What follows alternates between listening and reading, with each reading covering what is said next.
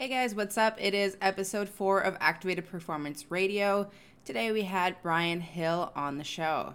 Not only is Brian an absolutely amazing human, he has become one of my biggest mentors when it comes to training and training philosophy. We talked about his coaching style, his training philosophy, and some of the mistakes that he's made along the way. Brian is one of the most thoughtful and technically proficient lifters in the sport. Multiply or raw, you can definitely learn something from Brian. All right, guys, enjoy the show. What about you, Mianna? How's your training? Aren't you doing this meet? I am. Squats and pulls are going pretty well. Bench, I've been dealing with my first ever shoulder issue, which is like wild to me. Whenever people talk about shoulder issues, I didn't realize how much it can be, frustrating. But I think I figured it out. It's like a rotator cuff tightness. Yeah. And I was mashing the hell out of it. So I was doing like too much tissue work on it, and I was just making it angrier. And now that I've stopped doing tissue work on it, it's like a miracle. It's like 100 times better. So yeah, gonna be a good prep. Oh, good. Yeah, she's back to coaching herself now, so that means, well, like I know what works best for me, and like it was cool to try doing like more of like a varied method when it came to training, but I know myself, and I know how to peak well. So yeah. Well, you got to learn how to coach yourself. That's what I kind of hate online programming and coaching, all that kind of stuff. Like, I mean, it's nice to have somebody to consult with, or somebody, sure. But following somebody else's program or being coached by somebody, it's really hard to make it is, I guess, to the top. That's what. How do you manage that with your own clients? Like, how do you make sure that they're still able to make their own choices and work on the fly and learn? As of right now, I actually only have 13, and none of them are like, they're all of the mindset, especially like Stefan, who I guess is probably like the main standout, or like he's at the highest level. They don't want to coach themselves. Like, they don't want to program for themselves. I try to help them and like teach them to be able to, but none of them are at the level now that they like are comfortable enough to make the right decisions on their own. And I really don't even make like weekly decisions for them as far as like on the fly. So I try to still encourage them how to do that stuff, like auto-regulate and whatnot. But it's really just like, it's as much of a bad rap as like copy and paste or like templates get. That's how I train myself. That's how I train everybody else. And it seems to work pretty well as long as you have some sort of auto-regulation factor built in. I think that's something I found is programs don't have to be 100% individualized to work for an individual. The basics became the basics because enough people did them and they worked for everybody that it's like the same shit kind of works for everybody over and over again. If you look at, all the top guys, they just do the basics better than everybody else.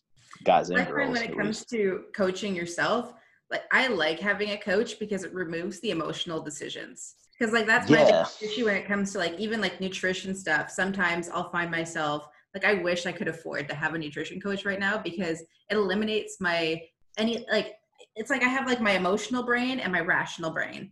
And like my rational brain's like, hey, like you should probably do things like, follow the path, stick to things, or like regulate a little bit if you need to. But then my emotional brain is like, I need to do this on this day and I haven't lost X amount of weight yet. And then it just kind of like the emotional side of my brain just kind of like blows everything over. And then I ended up making stupid decisions. So I'm like trying to learn how to make my rational brain more rational, like take over a little bit more. But I find like that's the big reason why a lot of like even higher level lifters could use coaching.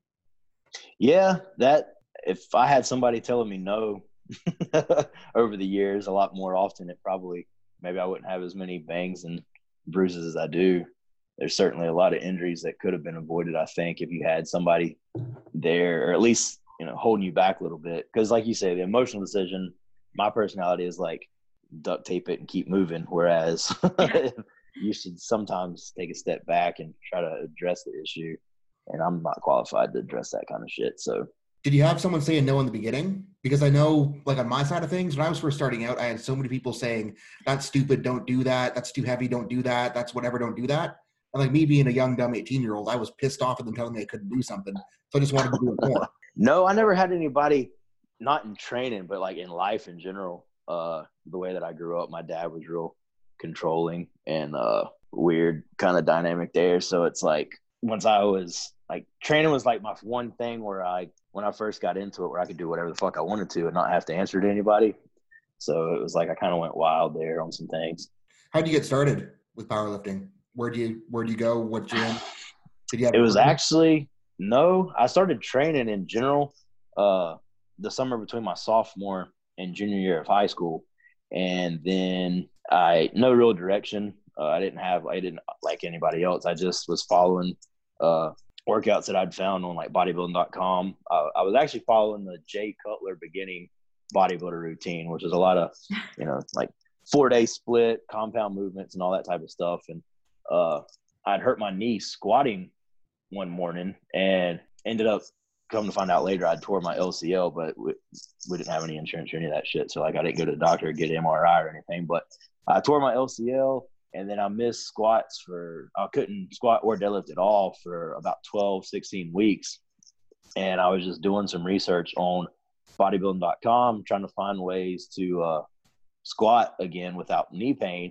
And I stumbled across somebody suggested box squats. I was like, what is this? So I started, researching. And by research, I mean looking up random shit on Google about how to box squat. And it brought me to some old Dave Tate deep squatter articles. I don't know if you remember his old website before Elite FTS, all about box squats. And then, of course, he talked about Westside Barbell. All at the same time, I'm introduced to box squats, Dave Tate, Elite FTS, Westside Barbell. And so, like, I go down that rabbit hole for a couple of days. And I go to the gym one day and decide I'm going to try this box squat thing. And just by complete happy accident, there was a pretty well-known powerlifting gym in Clemens, North Carolina, that I had no idea of, called East Coast Barbell. That's where guys like Travis Mash, Chris Mason, Joey Smith, Tony Atkins, Barry Williams, a lot of like North Carolina OG badasses trained there. And it had shut down and went out of business. So all these guys were kind of flocking to various commercial gyms. And Travis Mash and Tony Atkins just so happened to like be visiting the gym that I had trained at on the day that I was going to practice, try to this box squat thing for the first time. And they were both in there and saw me and kind of gave me some pointers and whatnot. And then from there, I kind of continued to talk to Tony, because Travis was like more of a coaching, I guess, kind of thing. And he was like trying to sell me on letting him coach me. And he was coaching a lot of athletes and stuff at the time. And I was a broke teenager, and Tony was like, hey, why don't you come train with me and my brother? We need a training partner. And so I just jumped in with them, and 6 weeks later did my first meet. The rest is history, as they say. That's like the perfect way to get into it, though, because it's totally accidental, but you end up in the perfect environment to learn how to do it. Yeah. Like I said, it was like complete accident. I just was trying to figure out a way to, squat, because even early on, that was my favorite lift, even though I had, terrible form, as you could imagine. I hurt myself, and yeah. And do you still use box squats? I do not. Because after I discovered box squats, I spent 9 years box squatting, forgot how to free squat. Or maybe I never learned how to free squat efficiently. That's probably why. Like, the box squats may have helped, and they did. I mean, they took me from a 340 raw squat. Well, my first geared meet, I squatted 455 in single ply. So it took me from 455 to 935 in 9 years. Wow. And then I decided to ditch the box, and in a year and a half, I went from 935 to 1107. So, and did you just learning how to squat? Box? I did. I would put full gear on maybe a couple times a year and do free squats. But like the whole West Side way was, you don't free squat except for on meet day. And I bought into all that shit, hook, line, and sinker. And I started, before I decided to ditch the box altogether, I did start experimenting with like free squatting every third or every fourth week or so for max effort work.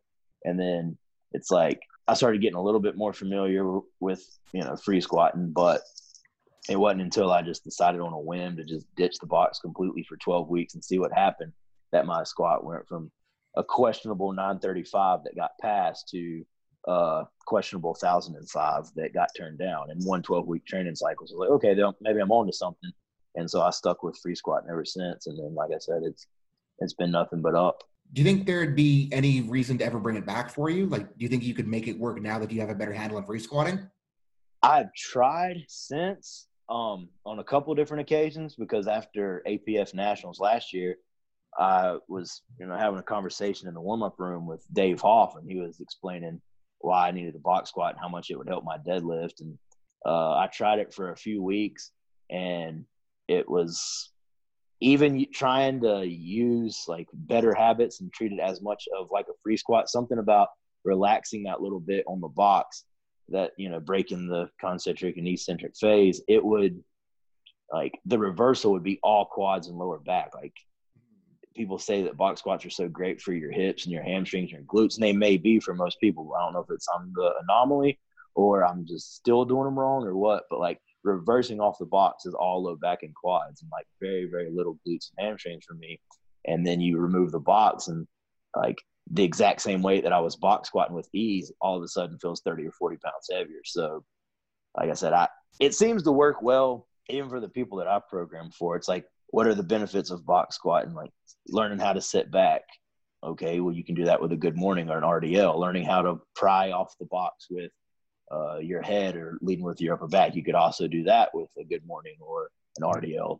Learning how to spread, you can do that doing like goblet squats, or I do a lot of, I call them wall squats, where you put a band around your knees and face a wall and like perform a free squat and don't let any part of your body touch the wall. So like, I haven't come across a problem since I've been coaching or helping people that can't be fixed without using box squats, if that makes sense. So like, no, I don't see a point to do them ever again for myself.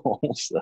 I think for myself though, I love them, but it's mostly because I'm a giant pussy and I don't know what it is, and it forces me to get to the same spot every time. That I do see that point, because I've talked to Bob Merck about that, because he goes back and forth with like wanting to use the box as a depth gauge, but then it's like you're still relying on the box for depth gauge. So like without it, you're going to still be in no man's land. You know what I mean? Like without the box there telling you where depth is, you're either going to have somebody call your depth, or you're just going to look like a tourist trying to find depth. Well, I mean, you have CB free squat, so I have, and it's pretty. So I don't know. It's something that's worked well for me, and I don't see the need to get rid of it yet if it's still working. Yeah, like I said, I'm kind of the anomaly there, or at least the minority. Like they work for a ton of people. Like as far as I know, all 12 of the 1,200 plus pound squatters out there are pretty religious box squatters. And like I said, I was for 9 years. It's just somehow, some way, I was cheating. I don't know why, but I just was always better with the box there. I don't know if it was I sit back, get a little extra rock or whatever. I don't know. It's just the box makes it easier for me. And even if I love them, I think there definitely are a lot of kids that need to listen to what you're saying and realize that if they're box squatting better than the free squatting, they need to figure out how to free squat, and they need to reassess how they're training. Yeah, and you do see a lot of bad box squat habits. Like just because it works for a lot of people, those people are also like really efficient box squatters and also really efficient free squatters, where people that do like I did and like train on the box all the time, you learn how to, subconsciously you learn how to cheat on the box. And like you see a lot of people sit way too far back. A lot of people rock a lot. And it's just all kinds of bad box squat habits. Like remove that box and you do that, and you're going to end up on the floor. And so you got to learn to squat without the box at some point. I got to say, you guys know Southern hospitality. I want to talk a little bit about forearm training, but first, I want to talk about the story of how we met a little bit. There was the first hurricane ever that we had to deal with in Florida. We went to Home Depot to get a generator because that's what everyone said we should do. And it was just pure chaos. And when we thought we were going to stay in Florida, we realized we shouldn't, and we wanted to get the hell out. And within a matter of like 2 hours, Seth packs up all of our important things and says, we're just going to drive. If we get to Canada, we get to Canada. But I think I know somebody in Carolina, and I think that we might want to like message him. And I think it was how soon was it that he responded? Like, I think it was almost immediate, wasn't it? A couple minutes and just come on over. Yeah. Not knowing us at all, took us in and let us train and gave us a spot to hang out. Yeah. No, so we got to say, like, thank you so much for letting us come hang out with you. And you opened your garage gym to us, which was really cool. We had a place to train. And we benched with you. And while I was watching you bench, I just thought he's got the smallest wrists I've ever seen on a multiply guy. So how come you don't train your forearms, or why didn't you train your forearms before? And have you been training your forearms since we told you to? I like everything else. Yeah, I did at one time, and then I stopped, and my bench continued to go up there for a while. And I have started doing a little bit of forearm work, grippers and wrist curls and stuff like that. So yeah, forearms are overrated. I bench 705 with no forearms, so maybe I can get back to 705 without forearms. And then I'll bring the forearms up for the quest to 710. Yeah. Who knows? Maybe with big forearms, you'll bench 750. Oh, that'd be nice. That'd look good on a total.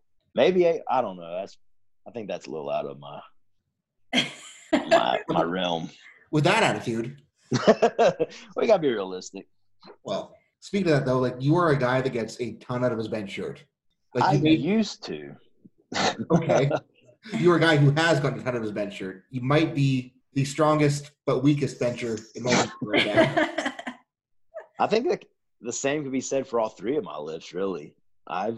There's always been a huge discrepancy between my raw numbers and my geared numbers, but you're pretty I don't know if proficient though. Yeah, I guess. I mean, I guess that's as good excuse as any, or a good reason as any. Is there any secret? Is there any strategy? Is there a reason you don't push the raw or don't care to push the raw at all? Every time I have tried, I end up hurt. Like, I don't know if it's like my body is just not meant to be strong. Like, I have the weakest, frailest body, I feel like. And without some sort of gear, like people always used to say, you got to take time to build up your raw base. Like, I went from not having a raw base to jumping immediately into single ply gear. And like after every meet, I would start doing like raw training, and I would end up like it would take me twice as long to recover. It would like obviously using much less weight, and like muscles would be way more sore than usual. Joints would start hurting, and everything would start falling apart. And I'd put the gear back on, and it would kind of solve all that. And for at least for the squat and the deadlift especially, like the mechanics of my raw squat and raw deadlift are so different than in gear. Like I think there's absolutely no carryover whatsoever. Like obviously if I brought up like my conventional deadlift or something like that, like stronger back, stronger legs, stronger glutes, all that kind of stuff, it would obviously carry over. But as far as like in the right areas, like you got to train in the gear to – you don't have that external feedback. Like it's kind of twofold. Like the gear allows you to be in the proper positions to hit the muscles in the way that they need to be hit to be good at that particular lift. So like there's nothing wrong with being strong overall and just having a strong body in general, but like a raw bench is so different than a shirted bench. Like you can add 50 pounds to your raw bench in a training cycle and your shirt bench not go up because you don't know how to use the shirt. And then vice versa. You can like get strong in the right areas and really dial that shirt in and add 50 pounds to your shirted bench and like not get any stronger raw. And it does the same thing for all three lifts. So it's like master what you have to be, master what you need to master and just be good enough to not like ruin your recovery at the things that you don't like. Don't major in the minors. I think there's something I stole from Jim Willer. I think he was the first person to say that or wrote an article about it, talking about guys that are just like super strong on all the general shit, not good enough at the big three. I don't know if that answered your question. I just went off on some super long babble. That's perfect. We actually did want to talk a little bit about your training logs, and you've been kind of keeping track of what everyone else is doing in terms of weights on their accessory lifts. Can you talk a little bit about why you kind of created that, I don't know what to call it, like a little bit of like a portfolio of what everyone else is doing with their loads for accessory lifts?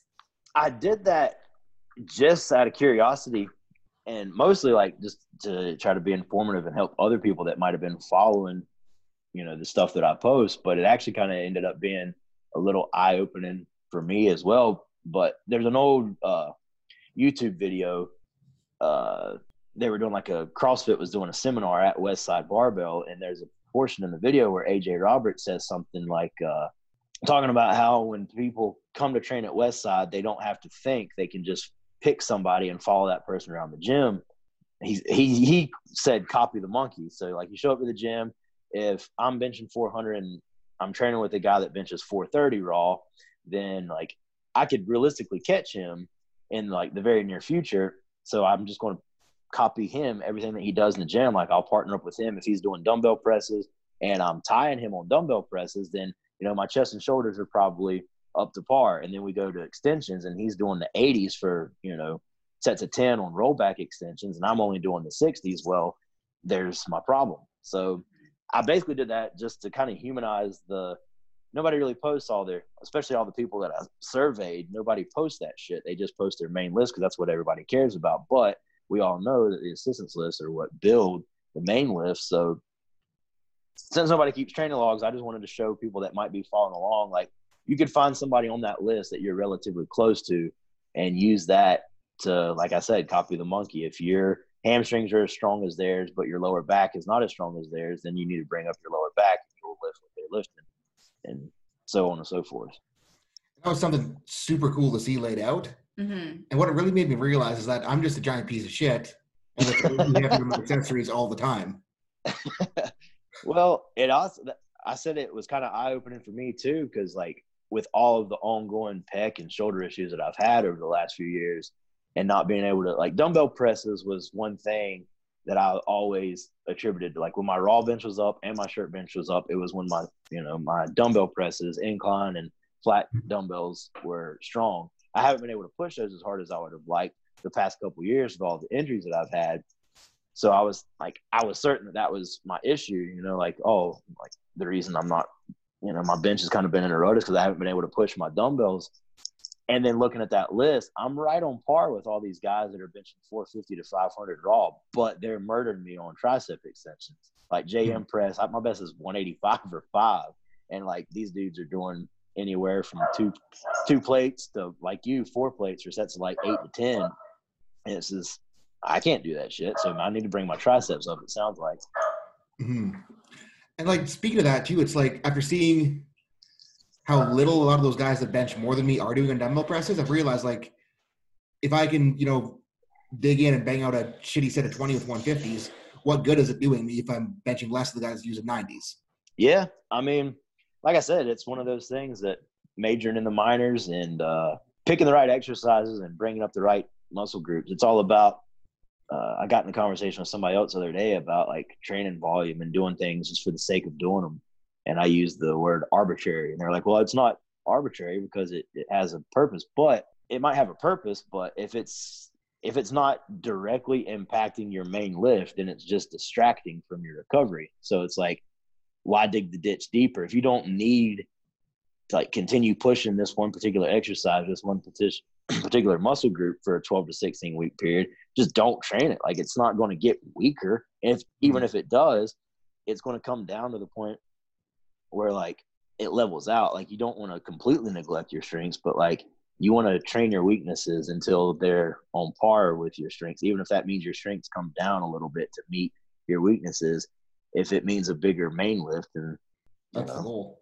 Yeah, that's the goal. If your dumbbell press over a training cycle goes from being able to easily handle the 150s for 10 to only doing the 120s for 10 or 12, but you bring up your triceps and you hit a 50-pound PR at the meet, what are you going to be happier about? Like, well, I'm a fucking piece of shit. I got weaker on my dumbbell presses. Nobody cares. You're not getting judged on your dumbbell presses. And you know what's funny too is like every time I've gone on a big run to get really strong with dumbbells, I end up fucking myself up and can't bench for a few weeks because I pushed the dumbbells too hard. Yeah, but there's something, like you said, Ronnie Coleman, he ruined the world by doing for guys like us, by doing the 200s on incline dumbbell and flat dumbbell for sets of like 12 to 15. Because that was like one of my lifetime goals. Yep. I was like, I want to be able to rep the 200-pound dumbbell. Yep. I can't even rep 150s right now, so like I'm still a far way from that. But there's something about dumbbell presses that are just fucking cool looking. Yeah.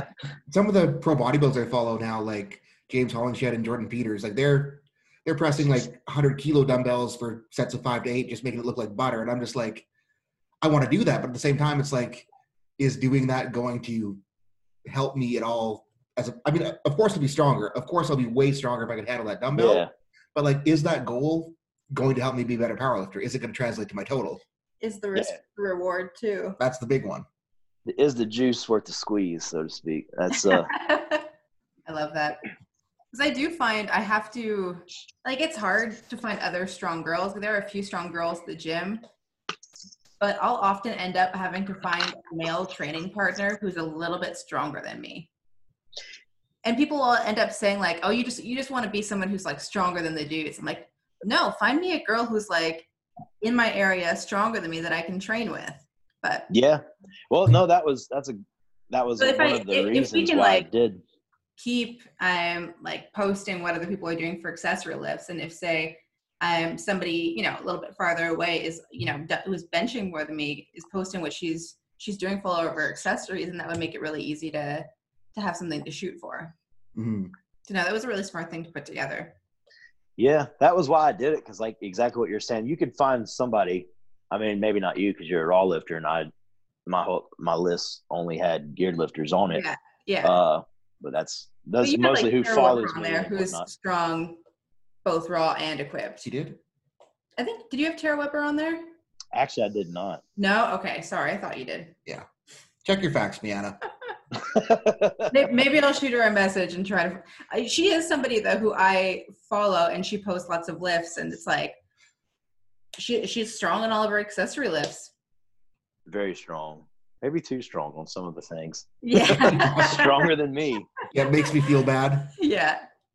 But on that note, it's like when I first started training with Miana, I used to get so pissed at her because I thought she wasn't trying hard enough on accessories because everything was like so slow and controlled, and she was getting the squeeze and she was using the muscles. And then like flash forward 2 years and I'm like trying to copy her because I blow myself apart too much. Yeah.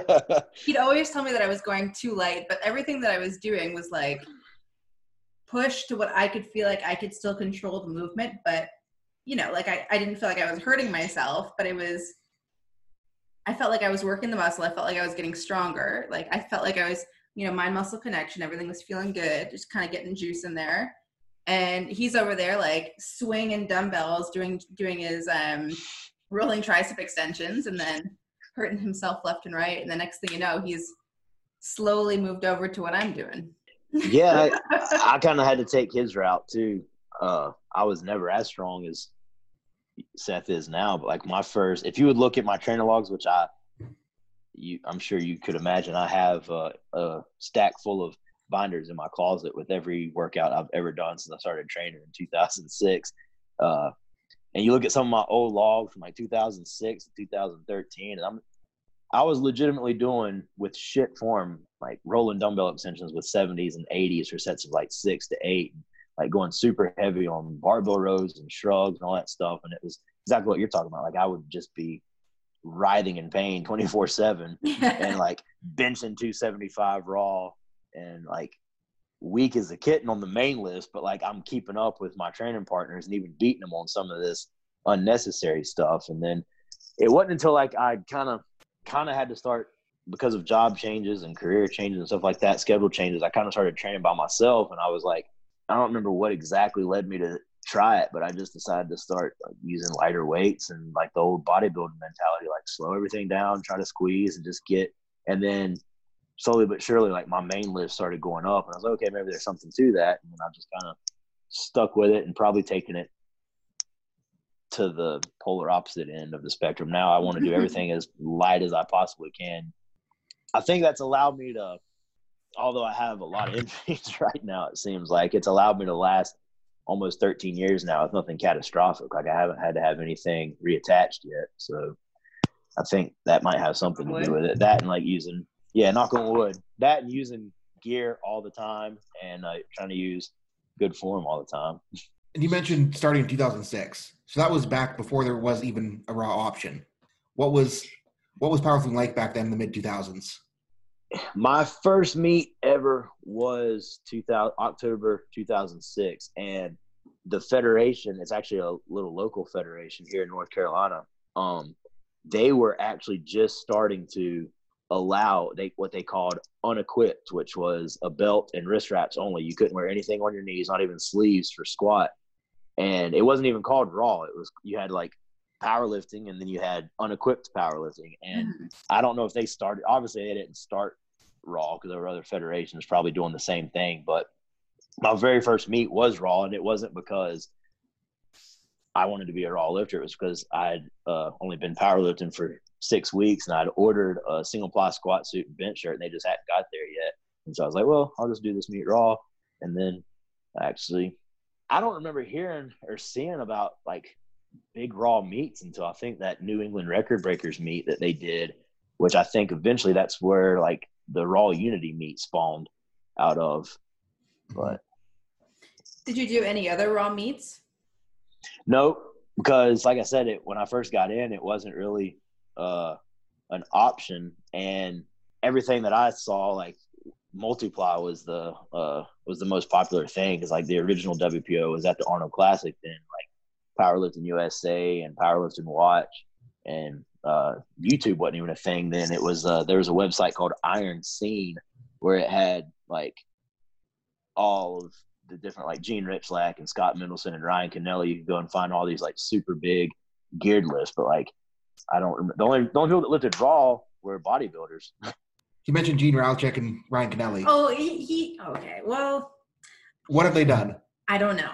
See, I have a complete like blank space of like multiply lifting. I don't know a lot of the history about it. I know a lot of the West Side stuff, or some of the West Side stuff at least. It's not my thing. I've always been a raw lifter. He always likes making fun of me for not knowing multiply history. So when did you get started? I got started, I think it was 2012, I think, around then. But it was like predominantly raw lifting where I was. There was almost no equipped lifters around my area. It was just what I got started in. Yeah, well, that makes sense. So yeah, I mean, I can see him giving you a hard time, and oh yeah, I mean, I got it. Yeah, it's the same thing though. Like that kid Luke Coleman that trains with us. Like I have this picture board, like a. Oh yeah. Yeah, you guys have seen it, and it's covered in like all these multiply lifters, like legends, people that like these guys are like celebrities. They were gods to me coming up, and it's like. He'll sit there and look at the wall and be like, who's that? And I was like, you don't know who that is? Like, that's Becca Swanson, you idiot. And he'll like, is that Dave Hoffman? Like, no, that's obviously Ryan Kennelly. Like, how do you not know the difference? He'll look at like pictures of like Gary Frank and Jeff Lewis and all these guys, and like he has absolutely no clue who any of them are. And like that just blows my mind. But that's because that's what I came up in. It'd be like, you know, I guess it'd be the same with any other sport. Like Cam Newton. I don't follow football, but I've heard his name before. Like, I'm sure people that love Cam Newton have probably never heard of John Elway or whoever some other great football player is. Do you make fun of Rainey for not knowing multiply history, or is she educated in multiply history now? No, she knows a lot about like the things that I talk about constantly, but she doesn't really know or care really anything about powerlifting. She cares about it. I shouldn't say it like that, but it's like she because she's like so mentally invested in her job while she's at work. Like she's one of the few people where like powerlifting is like a straight up outlet for her. Like I program her training. She just shows up and like takes out whatever aggression she has and like is begging me to go up when something's easy because she's, you know, had a bad day and she's pissed off and like taking out extra aggression. I'm like, no, just stick to the program. But like she doesn't think about her training. You could ask her questions about it, and she's like, I don't know whatever Brian has programmed. And it's like, not that she's stupid by any means, but it's like she's not like as mentally invested in it. And lucky her, like I kind of wish, like we were talking about earlier, I wish I had somebody that I actually trusted well enough to like just program, and all I had to do was show up and, you know, perform. That would be pretty awesome. So, but she has it like, I think about this shit 24/7, and she has like a job that she has to think about while she's at work. I'm at work running a machine in a warehouse, so I can sit there and program and think about training and look at videos all day and think about powerlifting. And she has to like actually focus on her job. Brianna's actually gotten mad at me before because she said that all I want to talk about is training. All I want to talk about is powerlifting. All I ever think about is squatting. Well, it'll be sometimes we're like, I don't know, we'll be like winding down, like, you know, talking about, you know, whatever. I'm like, I want to talk about like life and whatnot. And then I'm like, what are you thinking about, honey? And then it's like squatting. Like, well, oh, just not the answer I want to hear sometimes. Because I think about powerlifting a lot too. I think about training and programming. Like whenever I'm like talking to people, it's usually what I'm talking about. But sometimes like there are other thoughts that come into my mind. Yeah, I got nothing else. Totally one-dimensional. Yeah, that's pretty much been me my whole life. So we have very similar conversations at our house. Well, especially on the way home from the gym, I'll be like, just as you can tell, I can babble quite a bit. Yep. I can go off on like a long ramble, and I'll just be rambling about something. I'll realize after like several minutes of talking that she hasn't said anything. I'm like, "Are you even paying attention?" Like, "Oh no, I was looking at Instagram and just letting you go." And I was like, "Well, I need your opinion on what I've been fucking thinking about for the last 20 minutes. Like, what do you mean on what? I wasn't listening." So that's how it goes. Well, for me, if it's the same, if he's already said the thing to me and he's just repeating what he says a second time, like a week later, it'll be the same conversation, then I'll mentally check out because it's like, we've already had this conversation. You've already told me about what you want your bench cycle to be. There is no more input that I'm going to give you. I already gave it to you last week. And he's going to argue with whatever you say anyway. Like exactly, yeah. If he gives you, hey, should I do A or B? And you say B, he'd be like, well, why not A? And if you said A, he'd be like, well, why not B? I think we're kind of the same person in that regard because me and Rainey do that all the time. I'll be talking about, like right now, now that I'm starting to feel a little bit better after taking the last nearly 6 weeks off, like I've got like a really conservative 16-week training cycle planned out towards finals, and then I have a really conservative 20-week training cycle. And I was like, I've asked her probably 100 times over the last couple of weeks, like, what should I do? Which one should I do? I'll explain the pros and cons of each. You're like, I don't know, and I don't care because you're going to do whatever the hell you want to anyway, so stop asking me. Right. I'll ask the next day, and then she'll be like, I don't care. So. Yep. You do the one too where you pick one option, then realize it was the wrong option. You get pissed off at them for not trying to do the other option. Unfortunately, yeah, that happens quite often. I don't know how she puts up with me or stays with me. I'm a fucking loser. It's always funny too when like I know that I'm right on something and then he'll do the wrong thing anyways, and then it'll be like 6 weeks later he'll be like, oh, like I think I should have done that other thing, and I'm like, I told you. I don't love playing the I told you so game, but mentally I'm like, yeah, that would have been the better choice. But yeah. Oh well. Live and learn, right? Yeah, we're figuring it out. Exactly.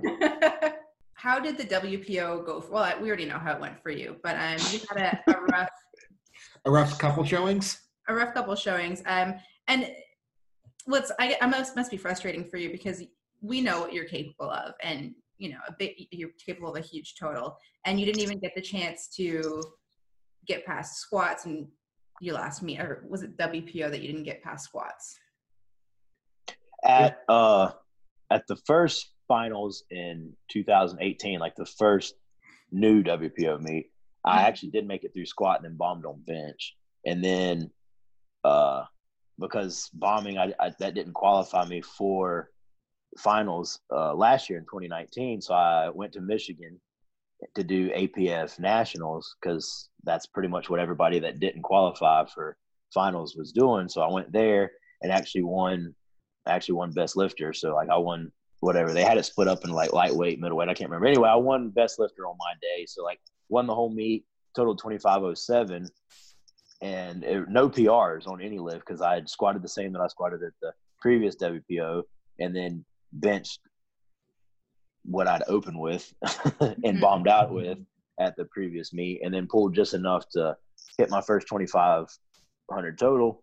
And then that qualified me for finals. So I was like, okay, now I'm actually going to now that I was using the mindset that like, I'm going to try to put together, I'm not going to be conservative. I'm going to try to put up a big total. And I opened with what I needed to on squat and smoked it, but the judges didn't like it, which, I mean, that's part of it. And so like an idiot, I was trying to keep up with Matt Manouth because he and I were kind of like both been eyeing Jim Benson's squat world record at 242 for a while. Mm-hmm. And he went up to 1120, whatever. I think he may have I can't remember what he went to, but I went up to either tie him or beat him by the next smallest jump.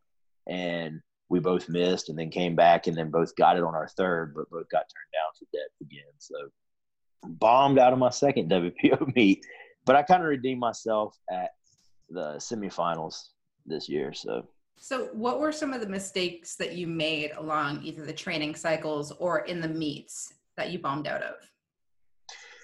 In 2018, I bombed out on bench because I was just being stupid. I'd strained my pec and like 16 weeks out, and I'd had a new shirt. So I had some pec and shoulder issues going on, and a shirt that I had yet to touch in and had yet to lock out off of a two board anything that was close to 705. And then because I had bent 705 before in my previous meet, I was just expecting like some sort of meet day magic. So I put on this shirt that I'd never touched in and never locked out a PR in off of a board, and opened with what I opened with when the day that I bent 705 and outright missed 633 all three times, just because I was being an idiot. I was just opening with a weight that would have been there a year and a half earlier when I was at my strongest on bench in a brand new shirt with a fucked up pec. So because like I wouldn't call you an idiot. So like what was the logic that went into you putting on the new shirt? Did the other shirt not fit you anymore? Oh no, yeah, the one that I'd outgrown to the point where I couldn't come in any lower than a two board in it without like extreme pressure on my bicep tendon that was causing my hand to stay numb for a couple of days, because that's just how it is in bench shirts. Like you grow into them to the point where they're perfect, and then you gain an extra 5 pounds, and now it's like you can't touch in it without being handcuffed. And that's what we call it when like it puts so much pressure on your biceps that it pulls your elbows in unnecessarily hard that you can't recover. And like once you come in so hard, you feel handcuffed because there's like there's a bunch of pressure on your tendons, and your hands kind of go numb, and then there's nowhere to go. You can't touch, but you also can't press. So I had to retire that shirt, got a new one, and my first workout in it hurt my pec. So that whole training cycle, I was just like limping around this shitty pec with the shirt that I couldn't use, and then went to the meet and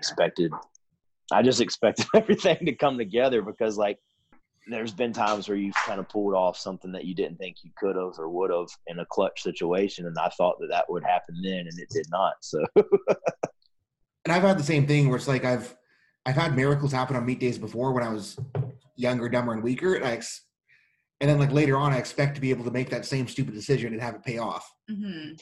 Yeah, I think there's a lot of guys that have done that. Like I know you hear stories about like Chuck Vogelpool doing crazy stuff and like squatting huge PRs on his third attempt after missing his first two. And like that's kind of how my first 1,000-pound squat was. I had the flu that whole week, lost 7 pounds, weighed in super lighter than I had trained all training cycle, missed my first 2 attempts, and then went for 1,000 anyway and smoked it. So like I said, I've done, miracle-less type things like that. And I thought maybe it would happen at that year's WPO, and it did not. And so lesson learned there, I was a little bit more conservative with my bench training going into APF Nationals, which went well. And then going into WPO finals in 2019, that was just a matter of being stupid and going up on my second attempt to try to be competitive when I should have just repeated my first squat and taken it lower, which I could have done. I just didn't because Matt Manuth went up and I wanted to go tit for tat with him. So Did you guys both bomb out though? We did, yeah. Yeah. Okay. So yeah, it's so neither of you beat either. No, and I don't even know that he was even worried about me beating him, because his bench is so stupid, like compared to mine. He's benched officially 925. And I've seen videos of him doing like high nines off of low boards. So, but like I knew I couldn't hang with him on bench or total by any means. So I really wanted to beat him on squat, because I'd seen him squat what would have been the 242 world record squat at APF Nationals, but he bombed on bench. So I was like, I went into that meet thinking, all right, whatever he does on squat, I'm going to beat him, because like I'm not going to let him get the record, because he's already going to bench 1,000 and total 1,000,000. So I'm at least going to get the squat. It was really neat at that meet to watch Danny Tinajero, because he went into it. I don't know what he was like projected to place, but he wasn't even invited originally. Yeah, he wasn't. Yeah, he wasn't invited originally, but because he was so conservative, he ended up just watching as everyone else that should have, probably placed higher than him got knocked off left and right. And he was just kind of like one of the last men standing. Mm-hmm. So that was really wild to watch. Well, he's just so smart. Like, I have so much respect for that dude. He's been competing for so long and like at a high level for so long that he just knows how to play the game. And like, he and I had talked a couple weeks before the meet because, of course, it was invite only and it was supposed to be by formula, but there was a little bit of confusion there with some people backing out and whatnot. There were some alternates that were called up, and he was one of the alternates until 2 weeks out. And like, once we found out that he was doing the meet, he and I were talking on Facebook Messenger one day, and like, we had kind of done the numbers, and it was going to be, if everybody had lifted consistent with their potential, I guess, he and I had kind of figured that it was going to be me, Danny, and Tom Krawick, I think is how he says his name, all in like neck and neck for 5, 6, and 7. And then I bombed, Matt Manuth bombed, Krawick bombed, Dave Kirshen bombed, and I think somebody else. So like, Danny automatically went from, in contention for 5th to like in contention for 2nd, just because he was smarter and we all did dumb shit. And, like, that just proves that, like, not only is he like really strong and like an amazing lifter, but he's really smart, knows how to play the game, and he's not one of those people that he doesn't appear to make emotional decisions when it comes to competing. At least on the outside, it doesn't look like he does. And spending time with him, the thing that I've learned that makes him different from me is when he makes a choice, he doesn't babble back and forth with Shelly. He just makes that choice and goes and does it. Whereas me, I'll babble back and forth with Miata for 3 weeks over what I should do, and then still not know on the very day and fuck up. Yeah.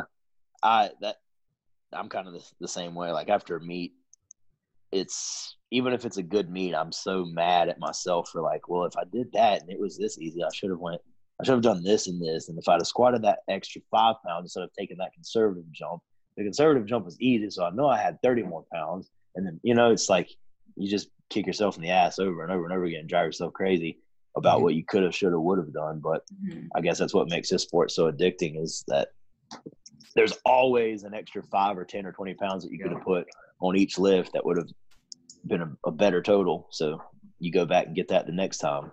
When you look back, though, are those conservative meets your better meets?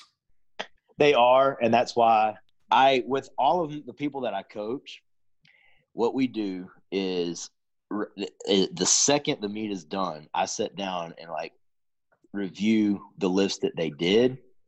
And then if they miss lifts, I review the ones that they missed and why did they miss it. And then we plan on, let's say, like, I'll use Stefan for an example. At his last meet, he opened with 677 on bench, smoked it, went to after going 3 for 3 on squat with a big PR on his third squat, he opened with an easy bench and it went up. Went to 727, it went up, and then went to 766, which he was strong enough to get, but he didn't get it. So now we've planned to just repeat that bench plan on meet day. Like, we didn't change anything about the training cycle because he didn't miss on a strength issue.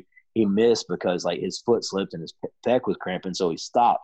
And then his third deadlift was so fast and so easy. We know he had another 30 or 40 pounds in him. So that right there, it takes the 40 pounds that he was strong enough to get on bench, but didn't for technical reasons, and the 30 or 40 pounds more that he could. That's 70 pounds, 60 or 70 pounds on his total, and he doesn't have to get any stronger. We just have to play the game. But it's so much easier to do that for a client or for somebody else than it is to do it for yourself. So that's why I said it would have been nice over the years to have somebody to kind of make shots for me. So I'm trying to kind of do that with myself. Like, I've looked at my last 3 meets and looked at what I've done, what I could have done, what I should have done, and what I didn't do. Take the lowest hanging fruit on each lift to try to make the biggest total is kind of my approach for this next training cycle. Because it's like way too easy to think like, hey, I squatted 800 and it was pretty easy. I probably could have had 850. So for the next meet, I should try for 900. Like, it's way too easy to get caught up in that. Yeah, that's exactly. I think that's the point I was trying to get to with my big long ramble there. Seth's last raw meet was phenomenal to watch because it was his first meet back over, I think it was 2 years. Mm-hmm. And we kept it pretty conservative throughout the training cycle. And then the day of, even though he knew that he was capable of more, we wanted to keep 20 pounds in the tank on almost all of his lifts and just end up with a really good deadlift at the end, just have like a really good day, easy day back, no possible injuries. And it ended up being one of his best total to date, raw. Mm-hmm. And, you know, it just brought so much confidence into the next training cycle as well. But now it's like I look back and I'm like, I left so much on the platform that day. I almost feel like I have to shoot for more just because of how much was left. Well, like you said, I think there's a video where Dave Tate, one of his table talks, he's talking about the same thing. It's like, if this training yielded an easy 800 that could have been 850, then just repeat the same training and get that 850 that you're already confident you could have got. But no, the dumbass meathead in all of us says, well, if this training yielded what could have been 850, let's just repeat that training, but add 50 pounds all the numbers. That way we know we got the 850 and then we have a shot at 9. But it doesn't work like that, because now you're just, like I was talking about earlier, you're adding unnecessary recovery needs by beating yourself up and taking bigger numbers just because you had a good meet. So now you're all arrogant instead of being confident that I could have done this number, so now I'm just going to go back and get that number with the same training. So. Well, as lifters, I think that we can tend to be greedy sometimes. Oh, very. Yeah. Like an extra 10 pounds on your total or an extra 20 pounds on your total is still a good amount to go up in your total. It's still great. Sometimes even 5 pounds is wonderful to add on to your total. So why do you need to have an extra 100 pounds on your total every meet? I think more often than not, unless you're a new lifter, unless you're a beginner, that's just how you're going to crash and burn. Yeah. Well, like you said, we're all very greedy. Well, I think too, I got caught up in it because from the ages of like 17 to 22, there wasn't a single meet where I didn't open up with an all-time PR on every single lift. Yeah. And then, and like once I kind of got through that accelerated gains phase, it just kind of hit me like a brick wall. Yeah, I kind of went through that too. Dave Hoff said once, way back when, on some podcast or whatever, that was before podcast, but he had said that he always tries to lift one lift behind his potential. So it's like he goes into a meet, if he thinks he could squat 1,300, then he'll just take 1,250 or 1,275 and save that 1,300. If you compete, 2 or 3 times a year and put 5 pounds on each lift conservatively every single meet, then, that's a 15-pound total PR, which 6 months later you compete again, that's now a 30-pound total PR. Whereas like you do that for 10 years, that's 300 pounds on your total, where guys like us go in, it's like, I want 100 pounds this year. Like, you got to look at the 2-year plan, the 3-year plan, the 5-year plan. And a lot of us look at that 12-week plan and live or die by it. At least I know I have a lot. And like, really, I'm still very young. You're still young enough. That we still got to be looking 10, 15 years into it, because I know I'm not really going to be anywhere near what I can do until I'm 40, or at least I don't want to be, Yeah. I've always said that I wanted to be like peaking around 40, but my actions haven't always like lived up to that, or, lined up with that.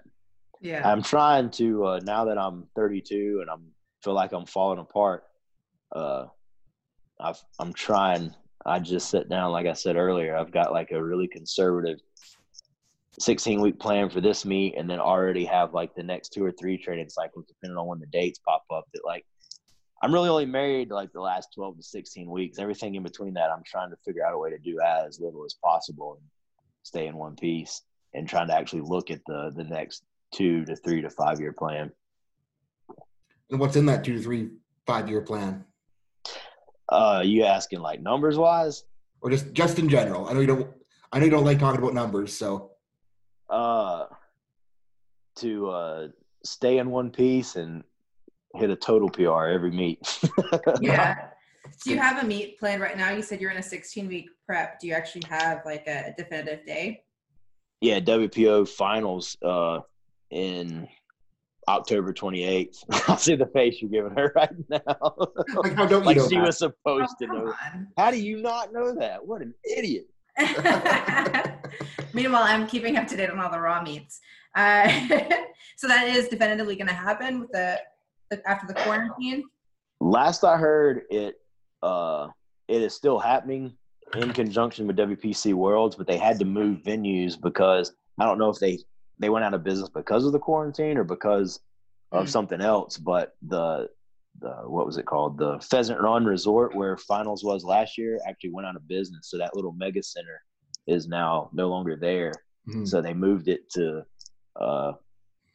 2XL Powerlifting, which I think Eric Stone, APF guy, owns. And it's in Chicago. It's they're the ones that have supplied all the equipment for the platform at the last few WPO meets. So I saw on Instagram a couple of days ago that they're moving WPC Worlds and WPO finals into, like, they have like a designated room where they host meets at this gigantic, like, 50,000 square foot facility, 2XL Powerlifting. So it's supposed to be there on October 28th. So that's the next meet, which is a Wednesday, which is kind of awkward. So planning training around peaking for a Wednesday meet. Wednesday? Is it because of ESPN again, or well, WPC Worlds is a 4-day meet, and then WPO is on the 5th day. So yeah. So I looked at my usual, like, final 4 weeks, and like where my last training, it was either going to leave me 5 days of rest or 13 days of rest. So I was like, what do I do? I'll just take. So I'm going to take the 13 days. So I figured that would probably be better for somebody of my training age, I guess. Completely agreed. I'd be doing the same thing. Mm-hmm. Seth's opening a can of pop right now. Yeah. That's like all I can hear right now is I'm just like, why is he opening that right now? Well, I don't know if we have any other questions. Thank you. As Rainey, I see your alpaca. Oh yeah, I think those are llamas, but that was a gift from Shelly and Danny, and we didn't have anything else on the wall there, so I figured just it's supposed to be like a beach towel. But I was like, you know what the hell? It's now a decoration. Yeah. Well, you guys didn't come to our house while you were here visiting last year, but right outside of our neighborhood or the development that we live at, there's this random, I don't know if they're alpacas or llamas, but there's like this random little, it's like a double wide trailer with like a huge field where they have like 8 or 10. Like I said, I don't know the difference between a llama or alpaca. And like every time we drive by there, they'll be out, but Rainey won't be thinking about it. And so she won't get a picture or video. And then, like, when she thinks about it, they're not out. They're in the barn. So, like, one of these days, they're going to get a random video from her of her antagonizing these llamas or whatever they are. I was going to say, tell her I'm upset that I haven't seen anything yet, because she is always Instagram messaging me alpaca videos. Really? And they're always great. Yeah. And then she has them outside her house and she hasn't sent them to me. Man, oh man. What a sweetheart, though. Well, I'm looking forward to seeing you guys in Florida. Is Rainey coming with you? Do you know? Oh yeah, for sure. Yeah. Okay. Cool. We'll be there. We'll have to hang out. We'll get dinner or something when you guys are down. Mm-hmm.